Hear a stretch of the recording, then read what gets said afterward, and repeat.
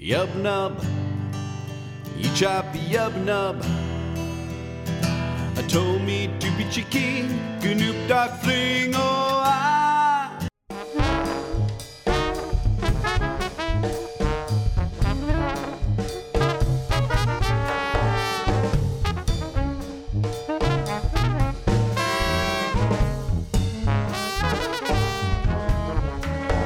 Hey, welcome to another episode of the Who Dat Jedi podcast. We are the Who Dat Jedi. My name's Aaron, and I'm with Dave and Fredo again.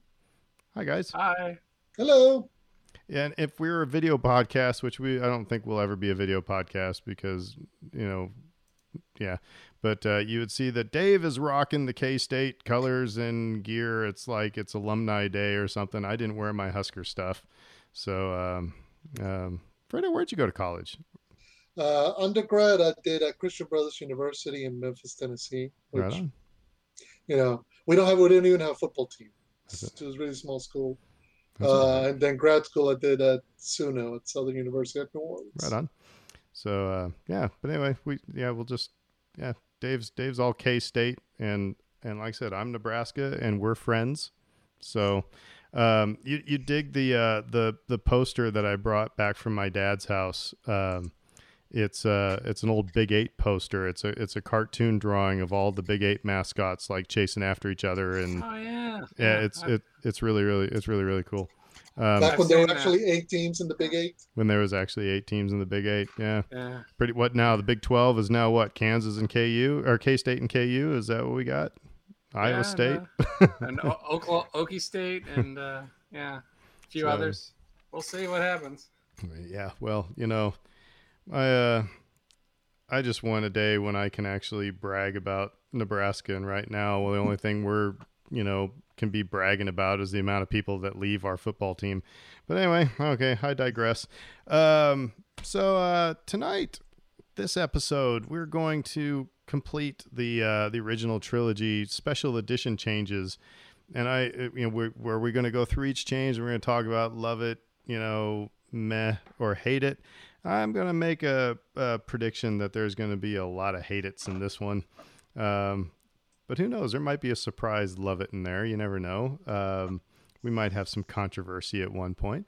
But so listen, we'll find out. And I do have to say, the Who Dat Jedi podcast, we're going to talk a little Who Dat here. The Saints, I was so excited because the Saints signed Brett Maher as the kicker. He was from Nebraska, and went and played for the Dallas Cowboys, and then he plays in one game, and now he's waived because he destroyed his groin as well. So it's like, if you but that was happening. No, his didn't explode, I don't believe. That was our other kicker. Gosh. Hello. Oh, Will Lutz. Will Lutz, yeah. Gone. So we keep having groin issues. So this is going to be like the defense against the dark arts position for the Saints, I think. Or a spinal tap drummer. Wear a cup if or protect your groin, kids. So anyway. That's just a general good rule for life. I think so, too. We're willing to stand on that as the Who Dat Jedi, protect your groin. Yes, protect the groin. Episode 10.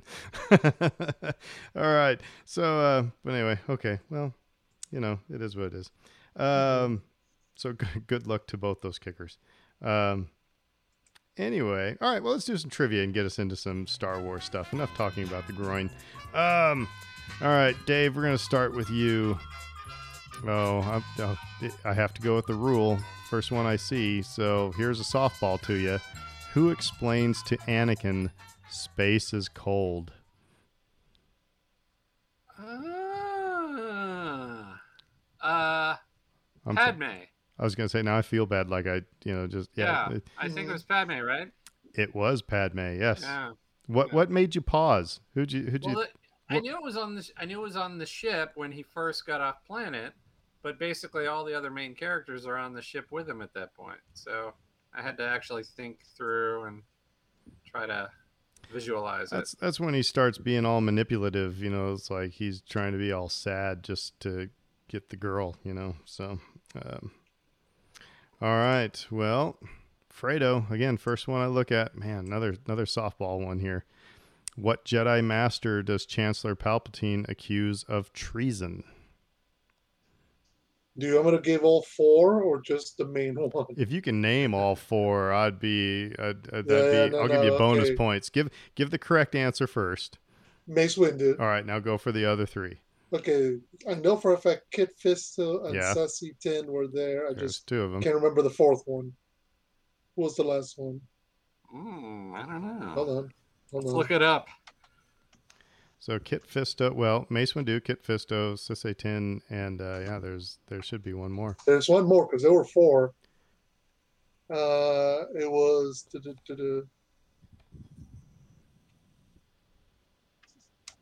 Hold on, no, by the way. and Bob.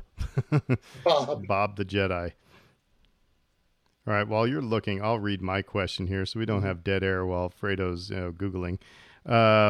What duo, quote, must never again leave this city, according to Vader's initial deal with Lando? Well, that would be Leia and the Wookiee. Yep. So, but they say Chewbacca. So that's Chewbacca and Princess Leia. Makes you wonder what was going to happen to C-3PO. Was he just going to melt him down? I don't know. Did he remember Tripio? Okay, so Kit Fisto, Sassy Tin, Agent Kolar. Oh, okay. Yeah, of course.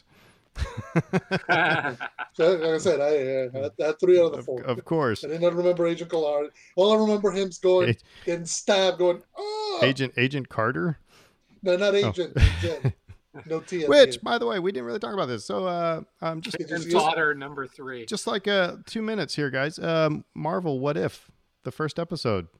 Fun. I liked it. It was really good. I dug it. I thought it was cool. Dave, what'd you think?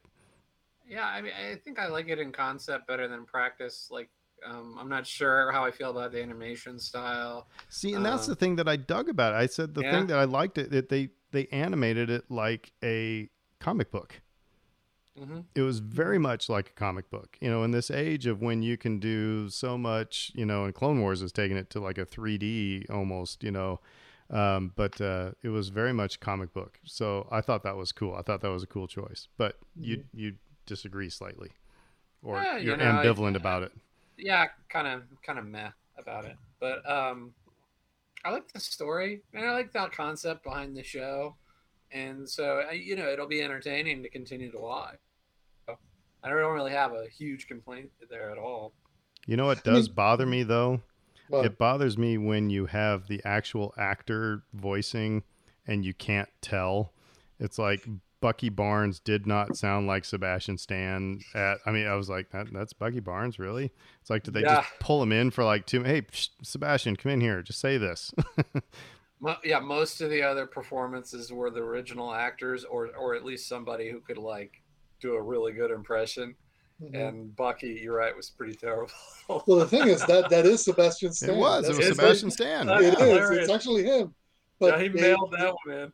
They trained him or they coached him up and told him to do it this different way, and it stands out a bit. It's like, wait a minute, you sound a bit more like in a higher tone, like he's more like he's doing a caricature of Bucky Barnes. Maybe he was practicing his Luke Skywalker. That now makes more sense. That makes more sense. Saying. So the new okay, go ahead, Fredo. I'm sorry. No. Go ahead. Yeah, new episode's supposed to come out tomorrow, I think, right? Wednesday. Yeah, Wednesday. Yeah, it's a fun thing. I mean, particularly now since Bad Batch was finished. Hey, what if? There you go. And I love. I mean, the What If line. There used to be a comic book series from Marvel called What If, and that was one of the fun things. They could get a bit out there, silly, sometimes scary. That's where the whole Marvel zombies kind of stemmed out of, and where they used to have like what if Deadpool killed the Marvel universe, what if this happened, what if. So a lot of this stuff that became big about 20 years ago kind of sprouted out of this idea of the what if. So I would not actually be opposed to Star Wars stealing this idea, and for example, what if Luke doesn't, what if he does just take Obi-Wan only to Mos Eisley, and then Skedoodle's home. That type of thing. I actually would not mind that. But hey, that's for another podcast another day. And by the way, speaking about another podcast another day, the Bad Batch next week we will be we'll sit down, we'll talk about nothing but Bad Batch, since that just finished up on Friday. So yeah, we'll save our punditry for next week's episode. So all right, Fredo, what's going on in Star Wars news this week? So it's interesting that you mentioned What If, because there was a nice article in the Hollywood Reporter talking about What If and casting and voice acting, and they discuss, of course, that this is whenever we get to the episode with Black Panther will be the final performance of Black Panther by Chadwick Boseman. In the middle of all this, they start talking about the fact the transition of live action characters to animation. They discuss Star Wars, how so many Star Wars characters are making the opposite transition, going from animation to live action. They bring the example of Ahsoka, and then they drop this line. Now, I'm just going to quote from the Hollywood article. Now, Rosario Dawson is leading a live action Ahsoka spin-off for Disney Plus, with sources saying Lucasfilm is looking for an actress to star opposite Dawson as Mandalorian warrior Sabine Wren. So, I mean, it's not a surprise. We know Sabine's got to get cast. We know Sabine's going to be in this show. But this is kind of like the first big, okay, this is really happening. We're going to get a live action Sabine, which, a lot of the fans have been pushing for the voice actress. What's her name? Tia Sircar, and she's not just a voice actress. She is she is an actress. She's been in movies. I mean, you can make the argument that like Ashley Eckstein is a great voice actress, but she hasn't been in front of a camera. She hasn't done on-screen acting. Vanessa Marshall, same thing. Vanessa Marshall is a wonderful person. That's the voice of Hera, but hasn't done a lot. But Tia has done a bunch of stuff for TV, movies, and so, I mean, I'm sorry, I'm just going to step right in it. It's like, it's different skin tone. That's what it seems to me. That maybe we don't cast her because it's Sabine's, as the animation is more light skinned, and Tia is not, and I think that's crap if that is the case. And it's just, I don't know. And I know I'm just reading way too much into it probably, but the thing I will say, but if I was to say anything to Lucasfilm, if anybody was saying, well, I don't know, maybe I should, am I like totally jumping off the bridge too much here? No, because there's a natural inclination to go, wait a minute, they clearly have an idea of what the character's supposed to look like in live action.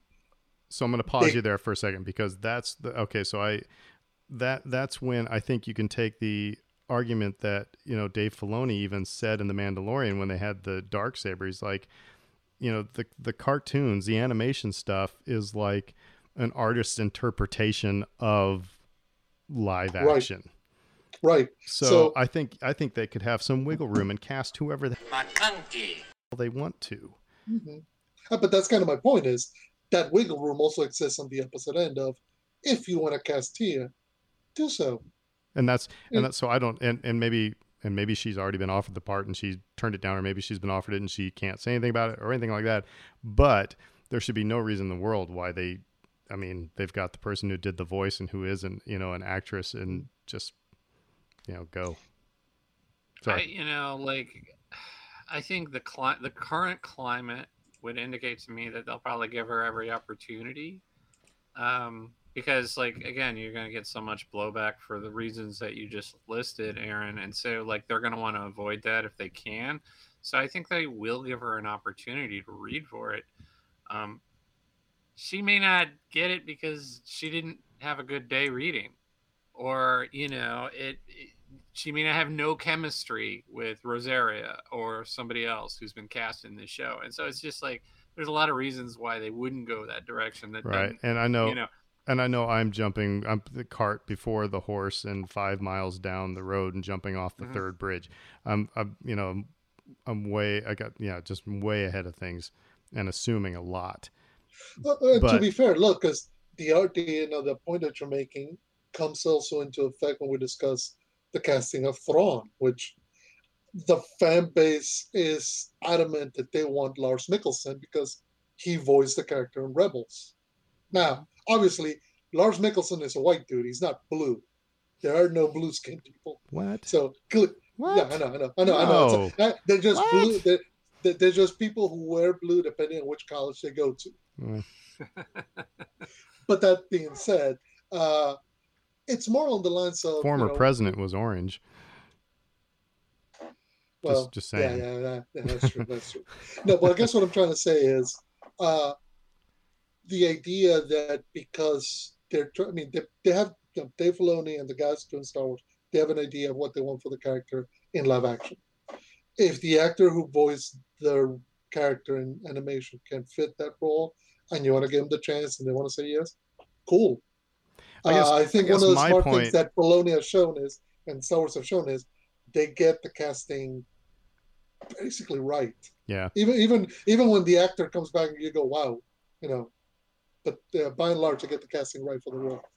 Yeah. No, I would be on board with her, with Tia Sircar being Sabine in live action. That's one I would not have an issue with.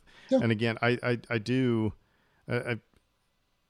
because it's like coming from animation to live action. Like I said, I'd liked it hearing Dave Filoni say that you basically got some wiggle room because it's an artist's interpretation of what happened in real life. So, you can get around some of that.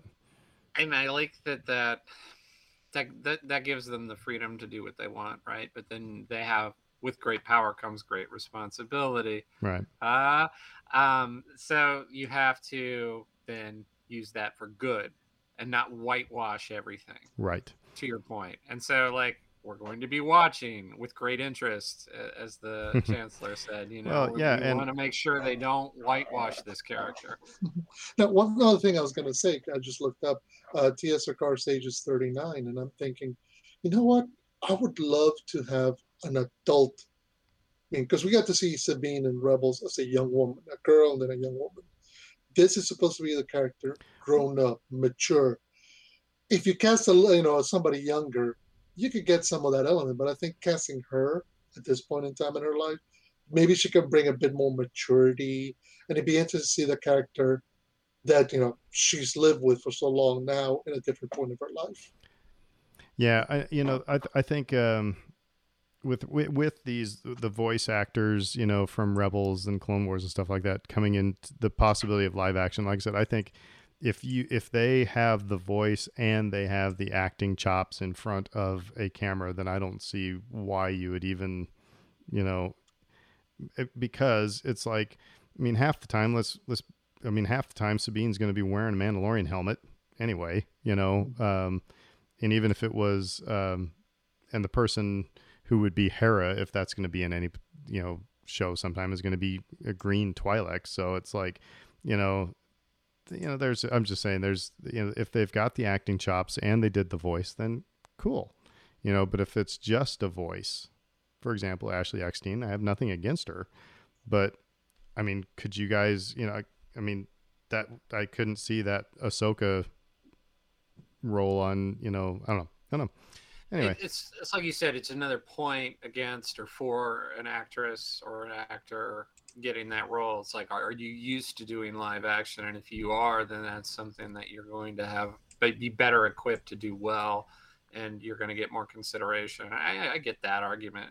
I think what I'd like to say is that the reason that it's fun hearing us get kind of fired up about this, because we care about those characters so much. And that just tells you how successful Rebels was as a series. So if anybody's listening to this and hasn't watched Rebels yet, you need to watch Rebels.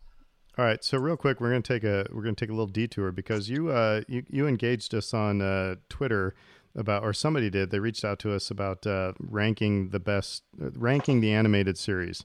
Mm-hmm. And I haven't given mine yet because, sometime this is going to have to be another. We're going to have to make a whole other episode about this, because did you guys, when you made your rankings, did you rank them as the best? And this is all rhetorical right now. You don't have to get into this, but did you rank these? Yes, these are the best based on this criteria, or did you rank these are my favorite? Because I have a feeling that when a lot of people, I'm not saying you two, but when a lot of people come up with their rankings, it tends to be these are my favorite. And so I guess I would want to know, what criteria are we using to, I may not have enjoyed Resistance, but maybe from an animation, standpoint, it was better than something else. I don't know. So it was interesting because the question asked, rank them according to season 1. So it was only the first season that you were considering. You're not considering the whole show. Rank them according to which one you thought was best. So the criteria for me was a combination of how well it told the story for that one season, the animation style, how well it looked, and then just how did the characters come together. So I think that's where my rankings kind of came in on, because there's some stuff in because if you could take, say, something like Clone Wars, 7 seasons, and you can put that right at the very top, but you go back and watch that season 1, you're like, ooh. there's some growth here that's gonna be happening. There were some episodes of Clone Wars that was going to Sunday school. You're just doing there because mom told you to go. It was tough. I mean, there's some, but anyway. You know what I like about the Clone Wars season 1 though is you could make the argument for that season because the highs are very high. Again, the lows are low, but the highs are very high too. So somebody could say, "Whoa, I'm going to stump for Clone Wars here," and I'd love to hear that argument. So, yeah, sorry I took us down a winding path there for a second, but I think this has to be another episode sometime. Well, yeah, we'll have to develop criteria, and we'll see if your guys' list change, because I didn't want to get into the ranking thing. But all right, sorry, more news. Yeah, more news. So more news. There was an interview over on Wired with Taika Waititi. They were discussing all his projects, kind of stuff he's got on the plate. So he just says he just finished doing Thor: Love and Thunder. He's supposed to be working on a sequel to What We Do in the Shadows, the movie, not the TV show. He's doing an animated remake of Flash Gordon, which I had no idea about that. That is awesome. I want that in my life. He's doing 2 animated series for Netflix based on Roald Dahl stories. He's doing a live-action adaptation of Akira, the seminal anime classic, which anime will come into the show in just a few minutes. But they ask him, of course, about his Star Wars film. So he goes, quote, "It's still in the exterior space stage." He laughs. "But we've got a story. I'm really excited by it because it feels very me." So the interview asked him, "Has it been a challenge to marry your tone, which is irreverent, with the operatically sincere Star Wars universe?" He says, quote, "I tend to go down that little sincerity alleyway in my films. I like to fool the viewer into thinking, it's this, and then them going, damn it, you made me feel something," end quote. So big takeaway, they got a story, they're working on it. He is trying to give you that Taika Waititi-ness of his other stuff in Star Wars, and he thinks he's got it down. Don't crack the code on how to do that. Now, here's my deal: is that I have no problem with irreverence, in tone story. I mean, you made about the operatic style and stuff like that. I mean, there are irreverent operas. There are, what I don't really think I'm ready for is a straight up comedy? Yuck. Because for example, like Force Awakens has a lot of really good irreverence. Yeah. Particularly the banter between Han and Finn. There's a lot of irreverence, and Finn and BB-8. There's irreverence. Well, it's the Irvin Kershner line of I needed humor without gags. Exactly. So I think, so there's already humor. I mean, and whether it's that or whether it's Han and Chewie, and whether it's Empire Jedi. So we already have established some of those ideas in Star Wars. So if you hew towards that end, I think most people will be fine. I guess, you can't have the Marx Brothers and not at the opera in Star Wars. that's where you go a bit too far, probably. Aaron, have you seen Jojo Rabbit or Hunt for the Wilder People? No, Okay. Is Both that of homework? those films. Well, yeah. If you want to get a better sense for his sensibilities, because again, I know that Thor Ragnarok didn't resonate with you, and again, it's pretty irreverent. So I get that, but Jojo Rabbit is a very emotional flick. Hunt for the Wilder People is as well. So yeah, I mean, I'd check either of those out just to get a better sense of like, oh, okay, he's kind of his whole again. He said it himself, which is a little pretentious, but I think he's right. He tries to hit you over the head with irreverence and make you think that it's just silly and fun games, and then oh wait, we're actually learning something here, and oh gosh, I'm feeling something here, and yeah, it can be a little subtle at times. Something like What We Do in the Shadows is an excellent show of that. It's because the whole I totally thought you were going to say it's like what we do on the podcast. No, well, maybe I don't know. I mean, I'm not trying to drink blood or stake vampires, but no, it's his movie's very reverent. The TV show that it's based on is hilariously amazing.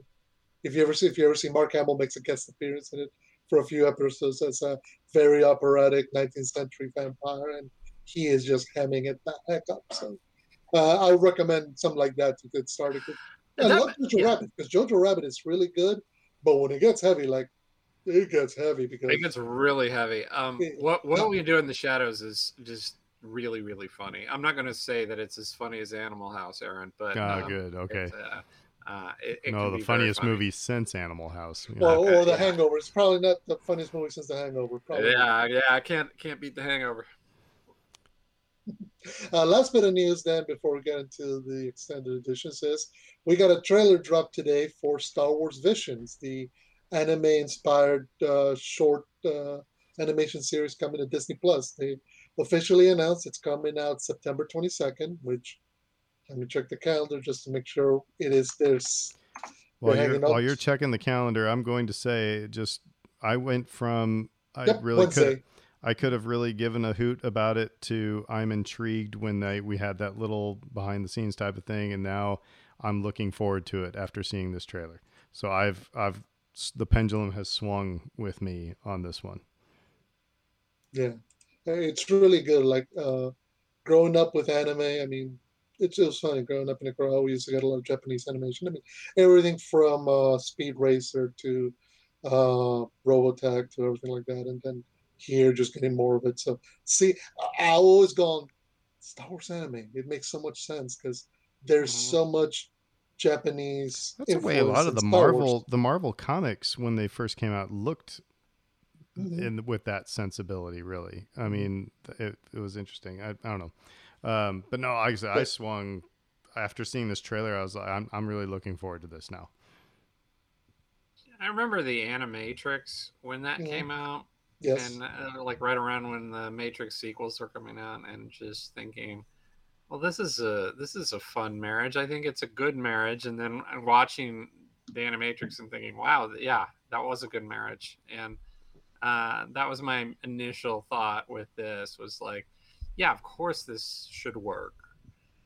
If you give it the time to nurture it and develop it the way that it should be, and you get the right people associated with the project, it'll turn out great, and it's looking like it has turned out great. So I'm excited for it too. Yeah, one of the wonderful things about animation is that it allows you to do stuff that you really can't do live action without either tremendous cost or tremendous risk. Mm-hmm. Animation just lets you flow, and you can depict a great sense of power and scale and speed.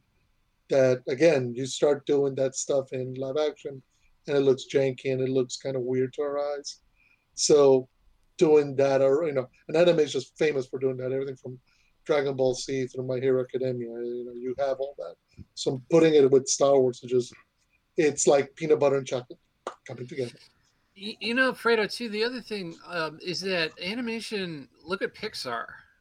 and look at how they're able to sort of tap into people's emotions in a really affecting way. Like I cry my eyes in a out. short amount of time too, like in a Yeah. 5-minute short. Yeah.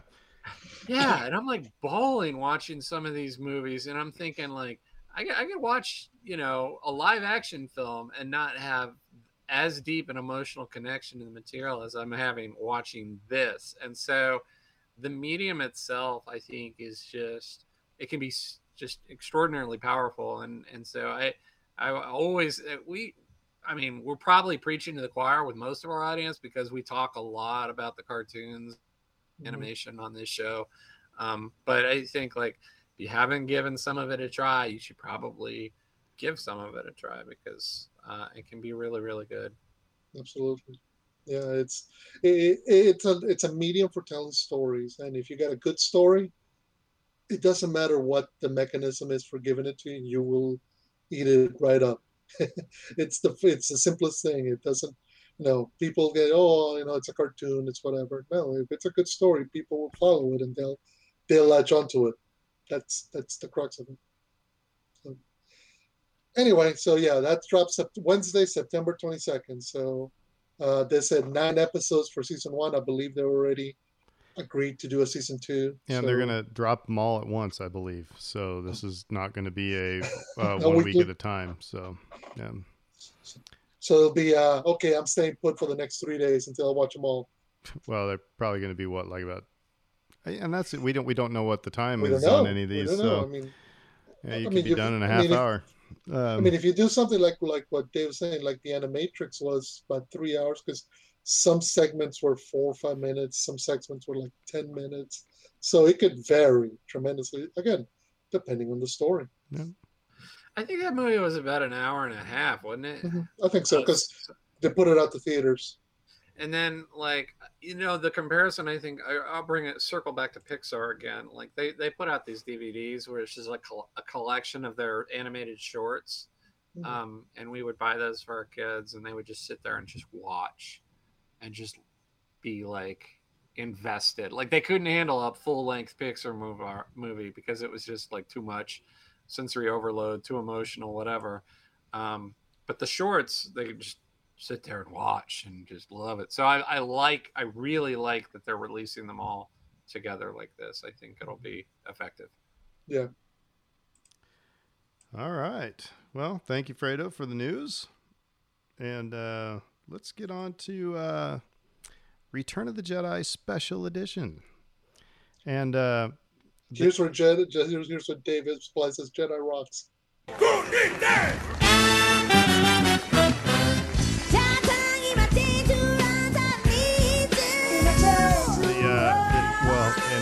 Okay, so that's the first one right out of the gate. We're on Wikipedia when we're talking about the special edition, and so we're just going through the changes they say is on here, and we're gonna say love it, meh, or hate it. And the first one out of the gate is a new Max Rebo band musical number. Jedi Rocks replaces Loppy Neck. And Ula is now accompanied by 3 backup dancers. Some other footage is added from the extended music video of Loppy Neck. I hated this music video. I don't know. I hated every ounce of this. Every ounce. I just hated it. Every ounce of film footage of it. Yeah, I'm with you. I think the thing is, whereas some of the other changes were done to fix stuff that was degrading or stuff that couldn't match the technology at the time in 1977 or whatever, this is the first time that I think they've literally made something just to see how it would work in the movie. You know, we were talking last week, a lot of this stuff was done as a precursor to see if they could do it for what would become the prequels. This is the first step that I go, oh, you put this in to see how it would look in a big screen when you do this as Nadia. And it's just, oh my God. And who is this guy that they had to end? You know.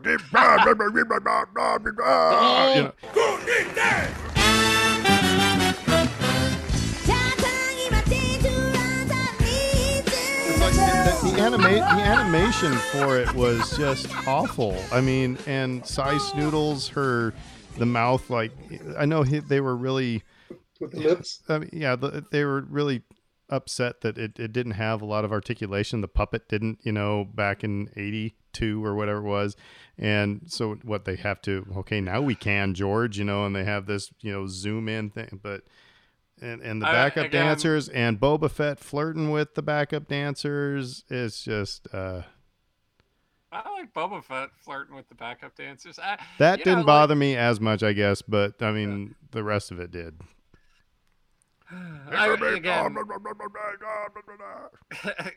Again, I kind of wish we were a video podcast right now because Aaron has the action figure like up against the camera right now. Yeah. It's singing. And the frog playing harmonica. I mean, sorry.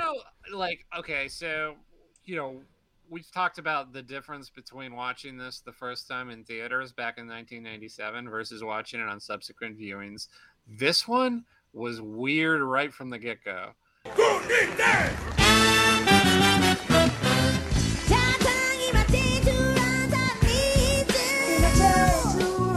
Like, it looked like Men in Black or something. The animation, like, the aliens were all wrong. They didn't look Star Wars. Well, they looked like they were from a different universe, from Men in Black or something. Yeah, you're right. I would agree with that 100%. And here's the other thing. Okay, so it's not because they changed it and I was 10 years old when Return of the Jedi came up and says, get off my lawn thing. But if you think about, come on, guys, we live in New Orleans where where the mob got its start, for crying out loud. And so the mob boss, the jazz band that's going to be playing in the mob boss's hangout is not going to have a full, horn section. It's not going to go, and have a beating the crap out of a bunch of drums. It's going to be a small combo of a bunch of nondescript guys that know that we're going to go play jazz for the mob boss. Don't say anything, just play the gig and we get out, So it was too over the top for for Jabba's Palace too, because that's the other thing. It's Jabba's Palace. I mean, they make it. I mean, the introduction, all the scenery is dark. It's grimy. It's menacing. It's foreboding. The whole idea is this place, you enter it, you may not walk out. But in the middle of that, hey kids, let's stop and have a dance number.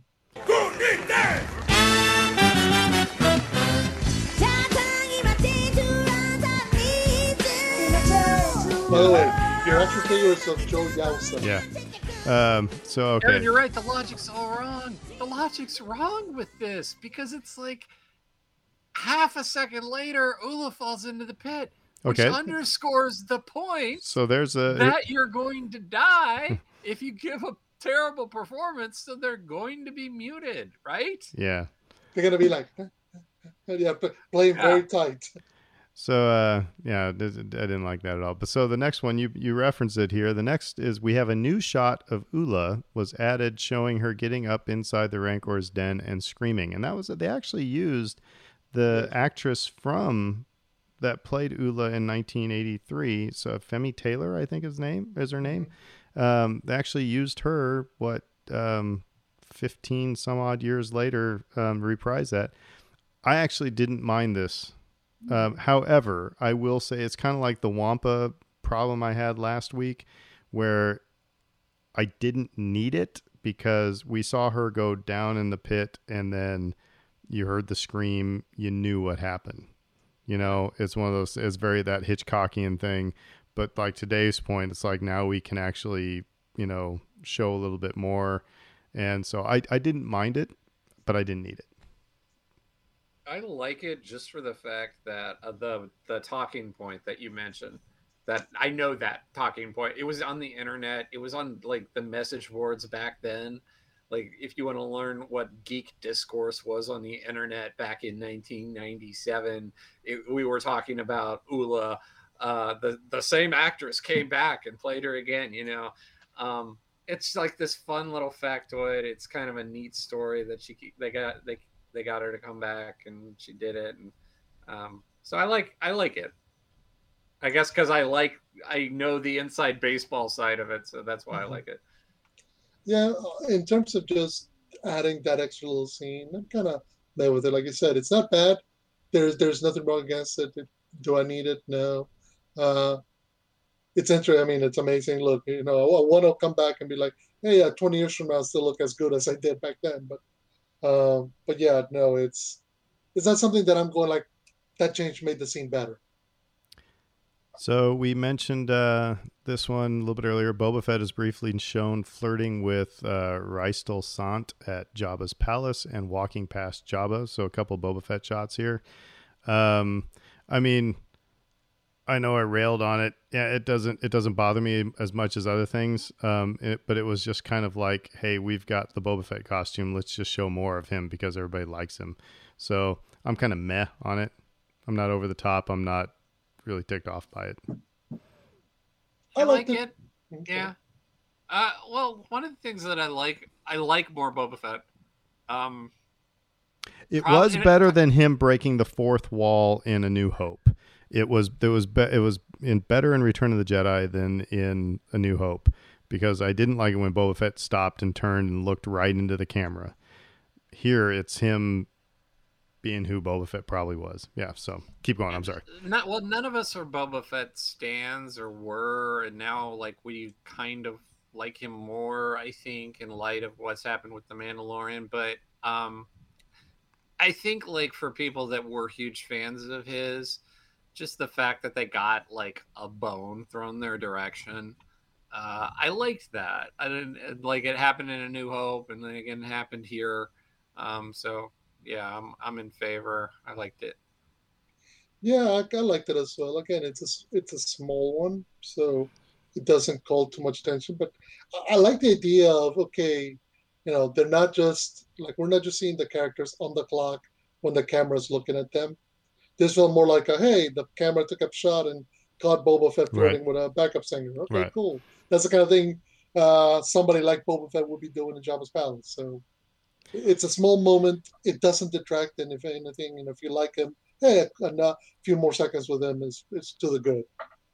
All right. So how about subtitles to Jabba the Hutt have been added to the dialogue between Bausch and the latter when discussing the bounty for capturing Chewbacca, although C-3PO still interprets the conversation. I mean, did I need the subtitles? I mean, 3PO's there interpreting, and this is one that just kind of makes me upset, because I remember 10-year-old Aaron did not have any problem, you have Jabba going, and then C-3PO said, he said this. And I was like, okay, got it. It was like, why do I need the subtitles now? So anyway. I don't know. It seems to be, it's kind of like, have you guys seen Spamalot? The musical version of Holy Grail. Yeah. The thing that drives me crazy is because one of the funniest lines in Holy Grail is when King Arthur says to God, good idea, O Lord. And God says, well, of course it's a good idea.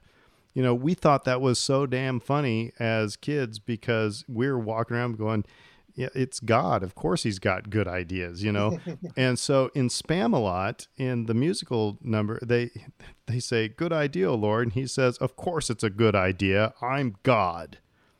So they had to explain the joke to the American audience, apparently. And I remember seeing this live going, you got to be kidding me. And so it's like this. It's like, why do you were 10-year-olds really confused in 1983 and we had to put the subtitles in? No, they weren't. And I wasn't a Mensa student. It's like, I don't know. Anyway, get off my lawn. Okay. Dave? Meh. Yeah, I remember you said meh. So it didn't make him as mad as me. How about an added scene on Tatooine of a herd of banthas before heading to the pit of Carkoon? I was okay with this. Yeah, I guess I'd say like meh to like. Just it's a little bit more of like world building. Yeah, that's unnecessary, but it helps a little. So positive. Yeah, I liked it just because it added a bit to the idea of they're actually going in, a bit away from Jabba's palace. This isn't just we all hopped up on the sail barge and the two went into the backyard. Yeah, exactly. We just drove around the block and they're the pit of Carkoon. No, there was a bit of distance. But this is one of those ads where it's not totally in your face, and it it was from a distance. It like Dave said, it's world building. It's adding to the ambiance of it was just subtly done. It was well done. So, Right. all right, now let's get into it. A revised version of the Sarlacc at the base of the Pit of Carkoon, which features a beak-like mouth and extra tentacles. It was the Little Shop of Horrors. I remember thinking Feed me, that. Seymour. That's exact. So The I beak. am not a fan of this at all. Okay, let me split it up. If it Okay. was just the extra tentacles but no beak, would you have been okay? I would be fine if it was So it's the beak that's the issue. actually, yeah, it's the beak. It's and the it's beak. the beak that makes all the noises. Well, I mean, because I guess I don't know. Mhm. It just reminded me too much of Little Shop of Horrors. It just I don't know. Again, it's like, does it make it that much more foreboding or threatening? I mean, it seemed like an awful thing in 1983, and I didn't think that they needed. I mean, the extra tentacles and moving around, that's cool, that's fine, but I don't know. So now I think it's just, so what is it? Is it this hand puppet that lives in a spiny hive or something? I don't know. So I'm not a fan. Fair. Counterpoint. I like this, and I think what does it for me and why I like it is that it makes the threat a little more active instead of passive. Like the original Carcoon, if you fell in, you were dead. But the the tentacles were sort of a factor, but barely. Like it got Lando, and that was it. And then they got away. I feel like having the beak, like reaching for Lando in that one shot where the thing's like pulling him Yeah, it in, makes it a little bit more like and Jaws. Yeah. and he's like, it's like he's coming up after him. I felt like that added a little extra oomph to But that when you look at one this, scene, when you look and at I this liked it. picture on Wikipedia, does it make though the Sarlacc look smaller?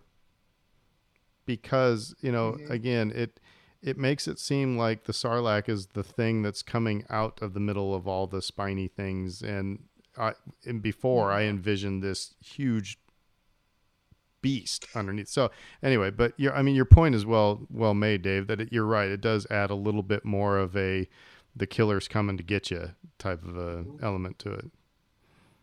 I don't think it's perfect, but yeah, I overall I like it. I also, but again, like you're saying, it's like its head is inside of its mouth. I mean, I don't know what's going on there. It's got its butt and it's got a mouth. No. Yeah. I guess I'll split the. Well, we'll hit for the cycle. I'm going to go with meh for now, because in 1997, watching this, I did not like it, and I think what I've come to realize is I like the idea of making the Sarlacc more immediately a threat. I think 1983, we just got a big hole in the ground that had some tentacles and burped. And I always thought that was the mouth. So seeing the beak kind of gave me a better representation of what it was. I just don't think the execution of the CGI came anywhere near where it needed to be. See, I mean, the whole thing with this is it's walking of the plank, and it's not like you were walking the plank into the mouth of the Kraken. What if you missed the if beak? you're What if you missed the pirates, beak? you made them walk the plank, and you left them in the ocean to drown, and maybe a shark would get them, but it's probably they're going to drown. And so anyway, but that's all right. So I think we have the That's no, I mean that's fair. It's a good point. Yeah. No, Yeah. and realistically, again, it goes back to they try to add something extra into this. Whether or not it was necessary, again, that's the decision they made. I think it's the execution that hurts it, because you could have designed any number of things for this thing, and maybe made it more of a threat, made it look better. I don't know. Maybe put more teeth. We're still only on Tatooine, so let's keep on pushing forward here. When the skiff Han and Chewbacca are on is shot at from Jabba's barge, it now rocks to the side and forward rather than its original forward tilt. I'm just gonna say meh. because Meh. I mean Meh. that seems like somebody who's watched Return of the Jedi more than about anybody else in the world that noticed that. Some CGI ropes have been added around Han's ankles as he hangs onto the skiff by his feet. I thought it was Chewbacca that was hanging on to them. I always thought so Yeah. too. Yeah. No, Chewbacca's hanging on to him. I mean, like, maybe there are ropes there. I've never noticed them, but just reading this kind of makes me angry. Yeah, I would agree Because, with you. like, you understand what's going on. He's dangling. Right. Chewie's trying to save him. He's trying to save Lando. You get it. There doesn't need to be ropes there. I don't get it. All right. So how about in the original version where Han is about to shoot the tentacle that is grabbing Lando, Han says, "It's all right. Trust me." In the special edition, Han says, "It's all right. I can see a lot better." I see now I remember the original saying, "It's all right. Trust me. I can see a lot better now." I heard a combination of that. I think they took a different take that, and I don't like the new, I don't like how the new one flows. I've always remembered, "It's all right. I can see a lot better." I'm going to go with not liking this because I like the idea of it. It's all right, trust me, because of the characters. But Because you're again, talking- in the original though, it's a combination of both these things. So I'm taking issue with the Wikipedia's thing here because I Right. think it's kind of it tapers off at the end. It's all right, trust me, I can see a lot better now. You know, it's you can barely hear it, but anyway. But I agree with you. I like your thought there, Fredo. I actually think you're right. Mhm. I don't think think so. I don't think you're making that up. I remember that as well.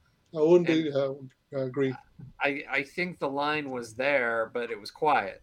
Like you said, you can barely hear it, and so it's like I can see a lot better. And so I think they've emphasized that line at the expense of the other line. Ultimately, I don't really care too much. Some of the dialogue changes really bother me. This one doesn't bother me so much, so I'm mad, I guess. I'm going with it bothers me, but just a little bit because this is the first time Han and Lando are connecting one another for real since Bespin. And the fact is, this is the first time, what's Han's instinct is to save his friend. So when he says, "It's all right, trust me," Well, and he's after his asking friend Lando- hosed him over, yeah. Exactly. The Yeah. last thing I remember you doing, that I remembered you doing, was you turning me over to the Empire to get tortured and frozen. But it's okay. I'm going to forgive you. Here you go. Let me help you. So I always like the idea of that, particularly for these two characters, because the part of their journey in Return of the Jedi is all about, finding that friendship again after everything that happened in Empire. Now I want to watch Solo again. So the shot of Luke covering his damaged cybernetic hand with a glove was reshot in order to stay congruent with the reshot scenes in Empire Strikes Back.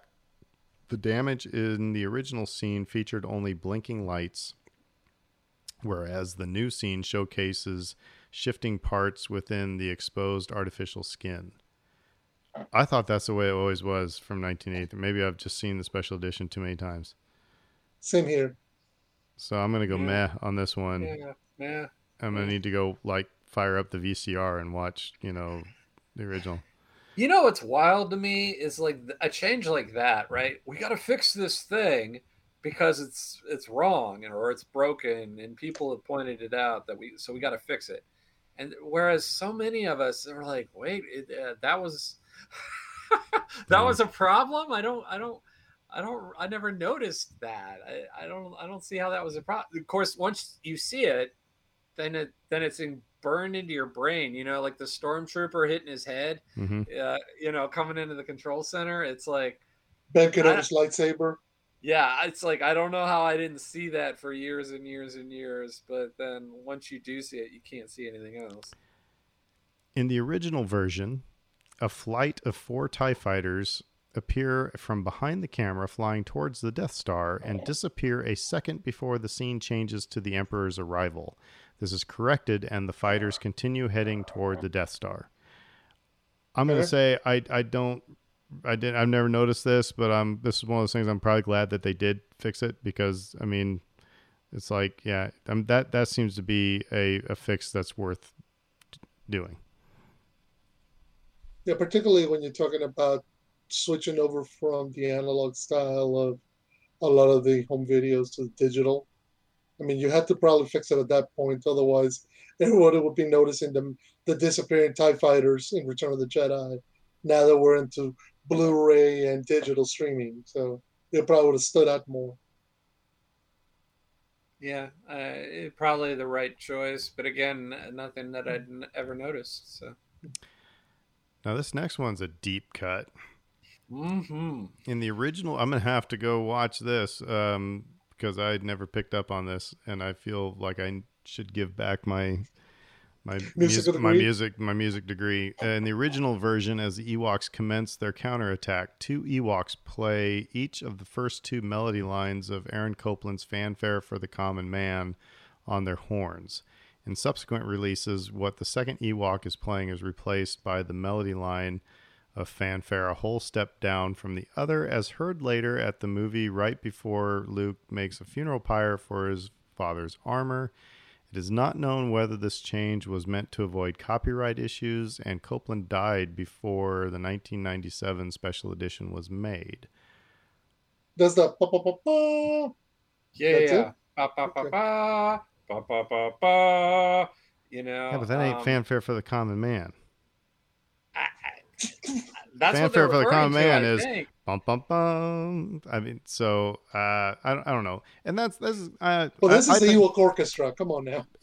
But you're talking also about 3 notes that are like in a certain intervallic relationship. It's like I could pull out many songs. Like if you watch Name That Tune, I can name that tune in 3 notes. You play 3 notes. Fanfare for the Common Man. No, I'm sorry, it's such and such. You know.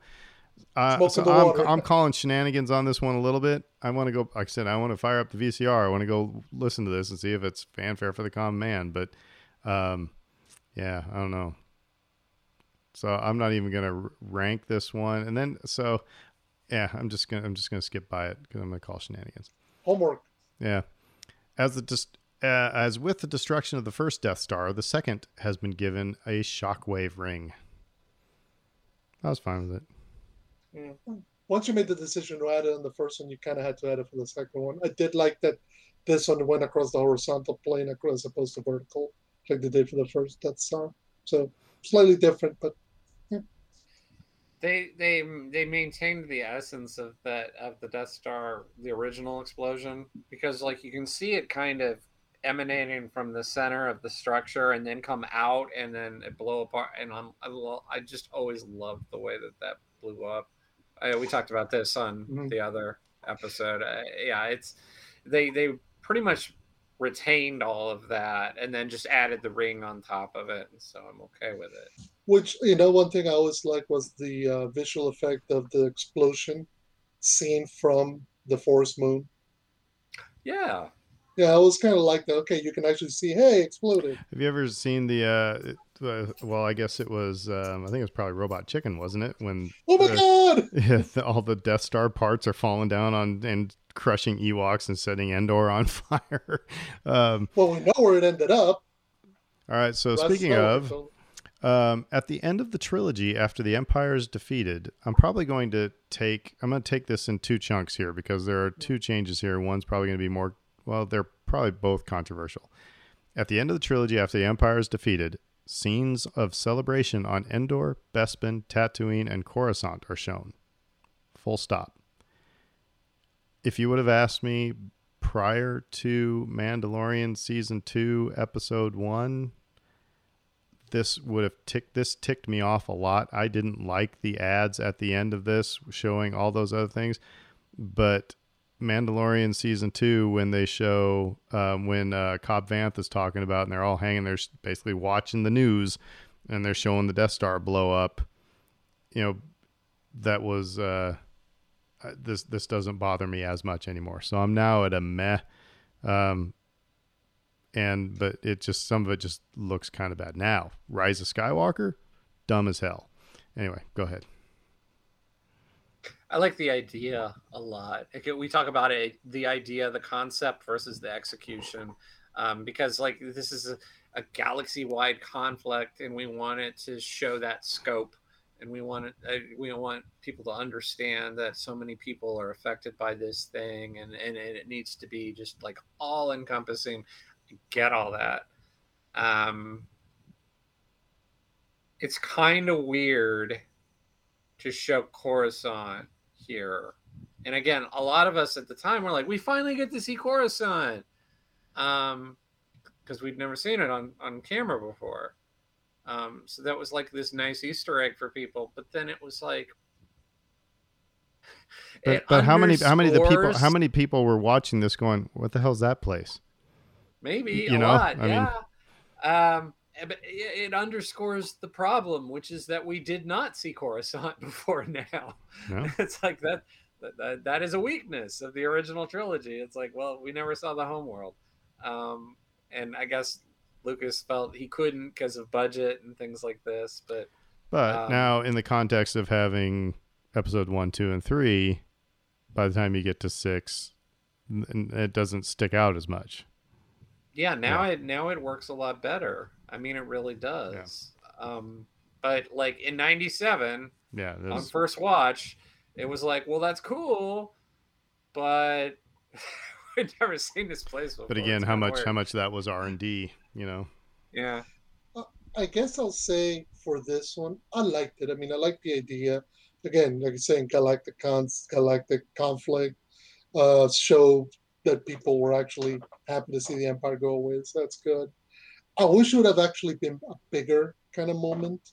And I kind of get why they didn't make it a bigger moment. But if you're going to show, okay, this is the reaction of the galaxy to the fall of the Empire, don't just give me a little snippet at a distance of Mos Eisley and a little bit of distance of Bespin. And, hey, there's a tiny little moment of Coruscant where you can kind of sort of see the statue of Palpatine getting toppled. Like, actually get in there and show me people celebrating, people throwing, down the statues and overrunning the Imperial outposts, and actually show me that people just, took the opportunity to throw off the Empire. I think they could have gotten because it's only, 10 seconds, 20 seconds? Like, actually give me a couple of minutes and let me see people joining the rebellion at that moment. It would have been interesting to see it like that. All right, so controversy now. The Ewok celebration song, often referred to as Yub Nub, during the sequence has been replaced with an entirely new John Williams composition, Victory Celebration. I actually approve of this one. I like the Yub Nub song. I always thought it was goofy. From the minute I saw Return of the Jedi, I thought it was just kind of goofy. And this seems to be more poignant, seems to be more reverent.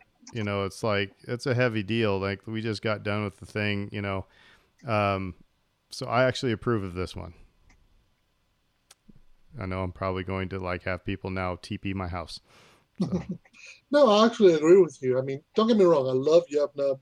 It is a $45 drink at Olga's Cantina, just so you know. But it's also, I like the idea. But at the same time, sounds dirty too. Yeah, it comes with Malibu pineapple rum, because they have that in the Galaxy Far Far Away. Anyway, we're getting off track. Regarding the change to the Victor, I think the music is much better. It's fitting the moment. Again, if you're looking at this as the grand finale, the final, musical composition, this is the final moment where the music's going to crescendo, or it's going to come down, and we're going to end. To have it end on Yub Nub feels a bit like, that's a weird one. So it seems a little bit like, it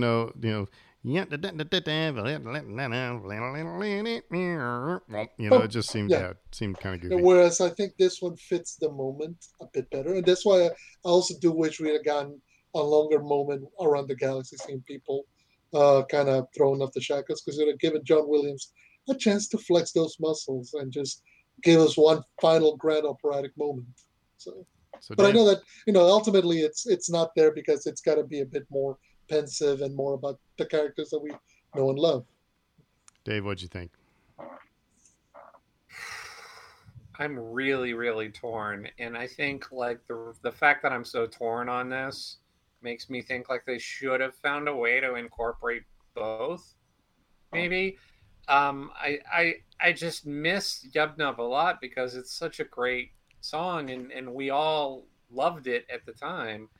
Um, I like the new song. I think it's more appropriate, but was there been a way to do both in some way? You know, talk about in Clerks 2 when they're joking about how Lord of the Rings has like 47 endings. You know, like you could have done that in episode 6 because like they've earned it at that point. And so like it does still kind of feel a little abbreviated. And maybe they could have gotten both. Maybe. No, I won't don't play. know. I won't play the whole thing. But what if they would have replaced it with this? Yub nub, you choppy yub nub. Told me to be cheeky, gnoop dog fling, oh ah, yawa, you choppy yawa. I guess that's God telling us we're done watching that. But that was just one of the best versions of that song. So maybe we'll put a link in the show notes or something. But Yeah, give a shout out too. What's the name of the artist there? I just closed the tab. So we'll add them on Twitter.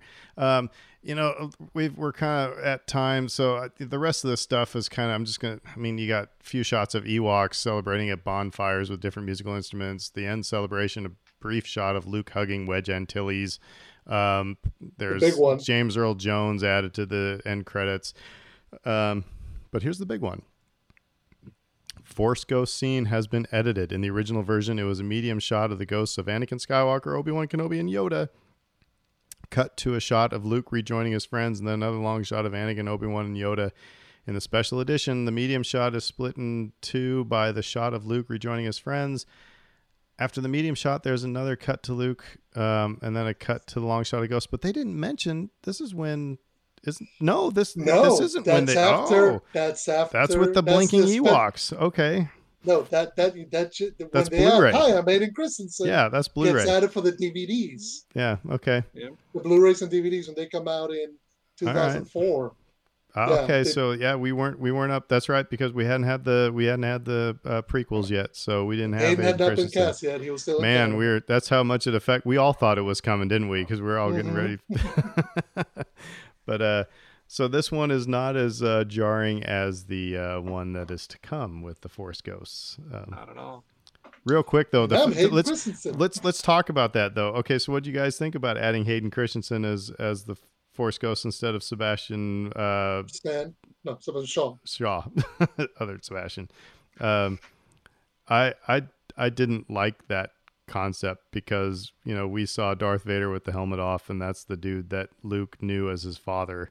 So it's the way I've said it before. It's like, if my dad was to come haunt me tonight, I have a feeling it wouldn't be my dad from 1963. It would be my dad that I recognized. I mean, I don't know. It sounds kind of stupid. Luke never saw Hayden Christensen, Anakin Skywalker. He saw old dude behind the helmet, so that's who he's going to see. That's why we don't see. Why didn't they put Ewan McGregor instead of Alec Guinness? Yeah, because ideally, it's the characters with whom he's had the closest bond through the story, that Jedi, are Ben Kenobi, not Obi-Wan, Yoda, and at the end his father, who's the old dude he sees when the Jedi sullies those beautiful black visage for Clerks.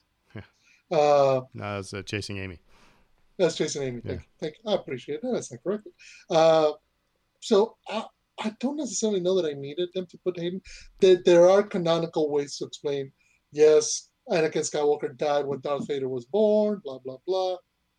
No, I like the idea that it was old man Anakin, Force Ghost Anakin, not young. Because otherwise, Obi-Wan's got a bone to pick with. Why can't I be my young, suave self from 60 years prior? I think Hayden's an improvement over what we got originally, to be honest, because what we got originally, it didn't line up. Like the guy, I know it was. I assume it was the same actor. I'm guessing it was the same actor, but he had like a full head of hair, and he's in his Jedi robes, and he looked great. And I'm like, that's not the same guy. I guess the that's guy why he I did saw fell in lava and was mangled and had scars and looked like Egghead. I mean, it was a different guy. So, like, 7-year-old me who saw this movie for the first time was like, who's that? And it was always a who's that thing for years. And so I don't think it worked. I thought correcting it made sense.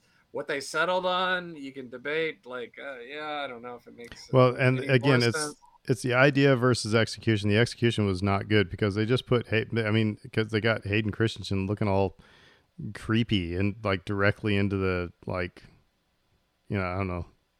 He looks creepy. Well, yeah, fair. Yeah, no, like he's got his head down. Yeah, right. Get off my case, Dad. So, well, those are the changes for the special edition. Guess we think they ruined Tatooine for the most part. Well, no, I guess we're kind of fit. I think we're more upset about Empire Strikes Back than we were about Return of the Jedi, except for Jedi Rocks, because that sucks. But the horrible thing is this: a lot of the changes were at the time debated. I think Jedi Rocks was the one thing that from day one everybody went, no. Yeah. No. I think you're right. That and Han Shot First. Yeah, that's of course, true. yes. I think those are the two things that people just were like in violent revolt over were those. No. Well, but yeah, and again, like, to the point of the fans, right, who have been bothered by these changes. I think like what's interesting going back and doing this exercise is like, well, which ones do stand out? Which ones are the ones that we remember? And it's the negative ones. It's not all the little positive changes, like changing the matte lines around the TIE fighters and the stuff like that. Or adding the exploding ring around the Death Star and these cosmetic changes that they thought were making a difference. Yeah, we're making the films better. No, those are the things that don't stand out for people. It's the negative things like Jedi Rocks and Han Shot First. So let us know on Twitter or Facebook what you guys think about some of these changes. You can talk about any of them: A New Hope, Empire, or Return of the Jedi. Let us know. We'd like to hear your take on it. Anything else for the good of the order before we sign off? Next week is Bad Batch. Come back next week. We're gonna review Bad Batch and maybe put it into context with some of the other animated series. Go. Maybe Aaron will give his rankings. Maybe. Yeah. One day. Or maybe I'll take it to my grave. You never know. But yeah, like I said, make sure you check us out on Twitter and Facebook and tell your friends about our podcast if you like it. And until then, we will say who dat? Who dat? And everybody have a great week. McConkey.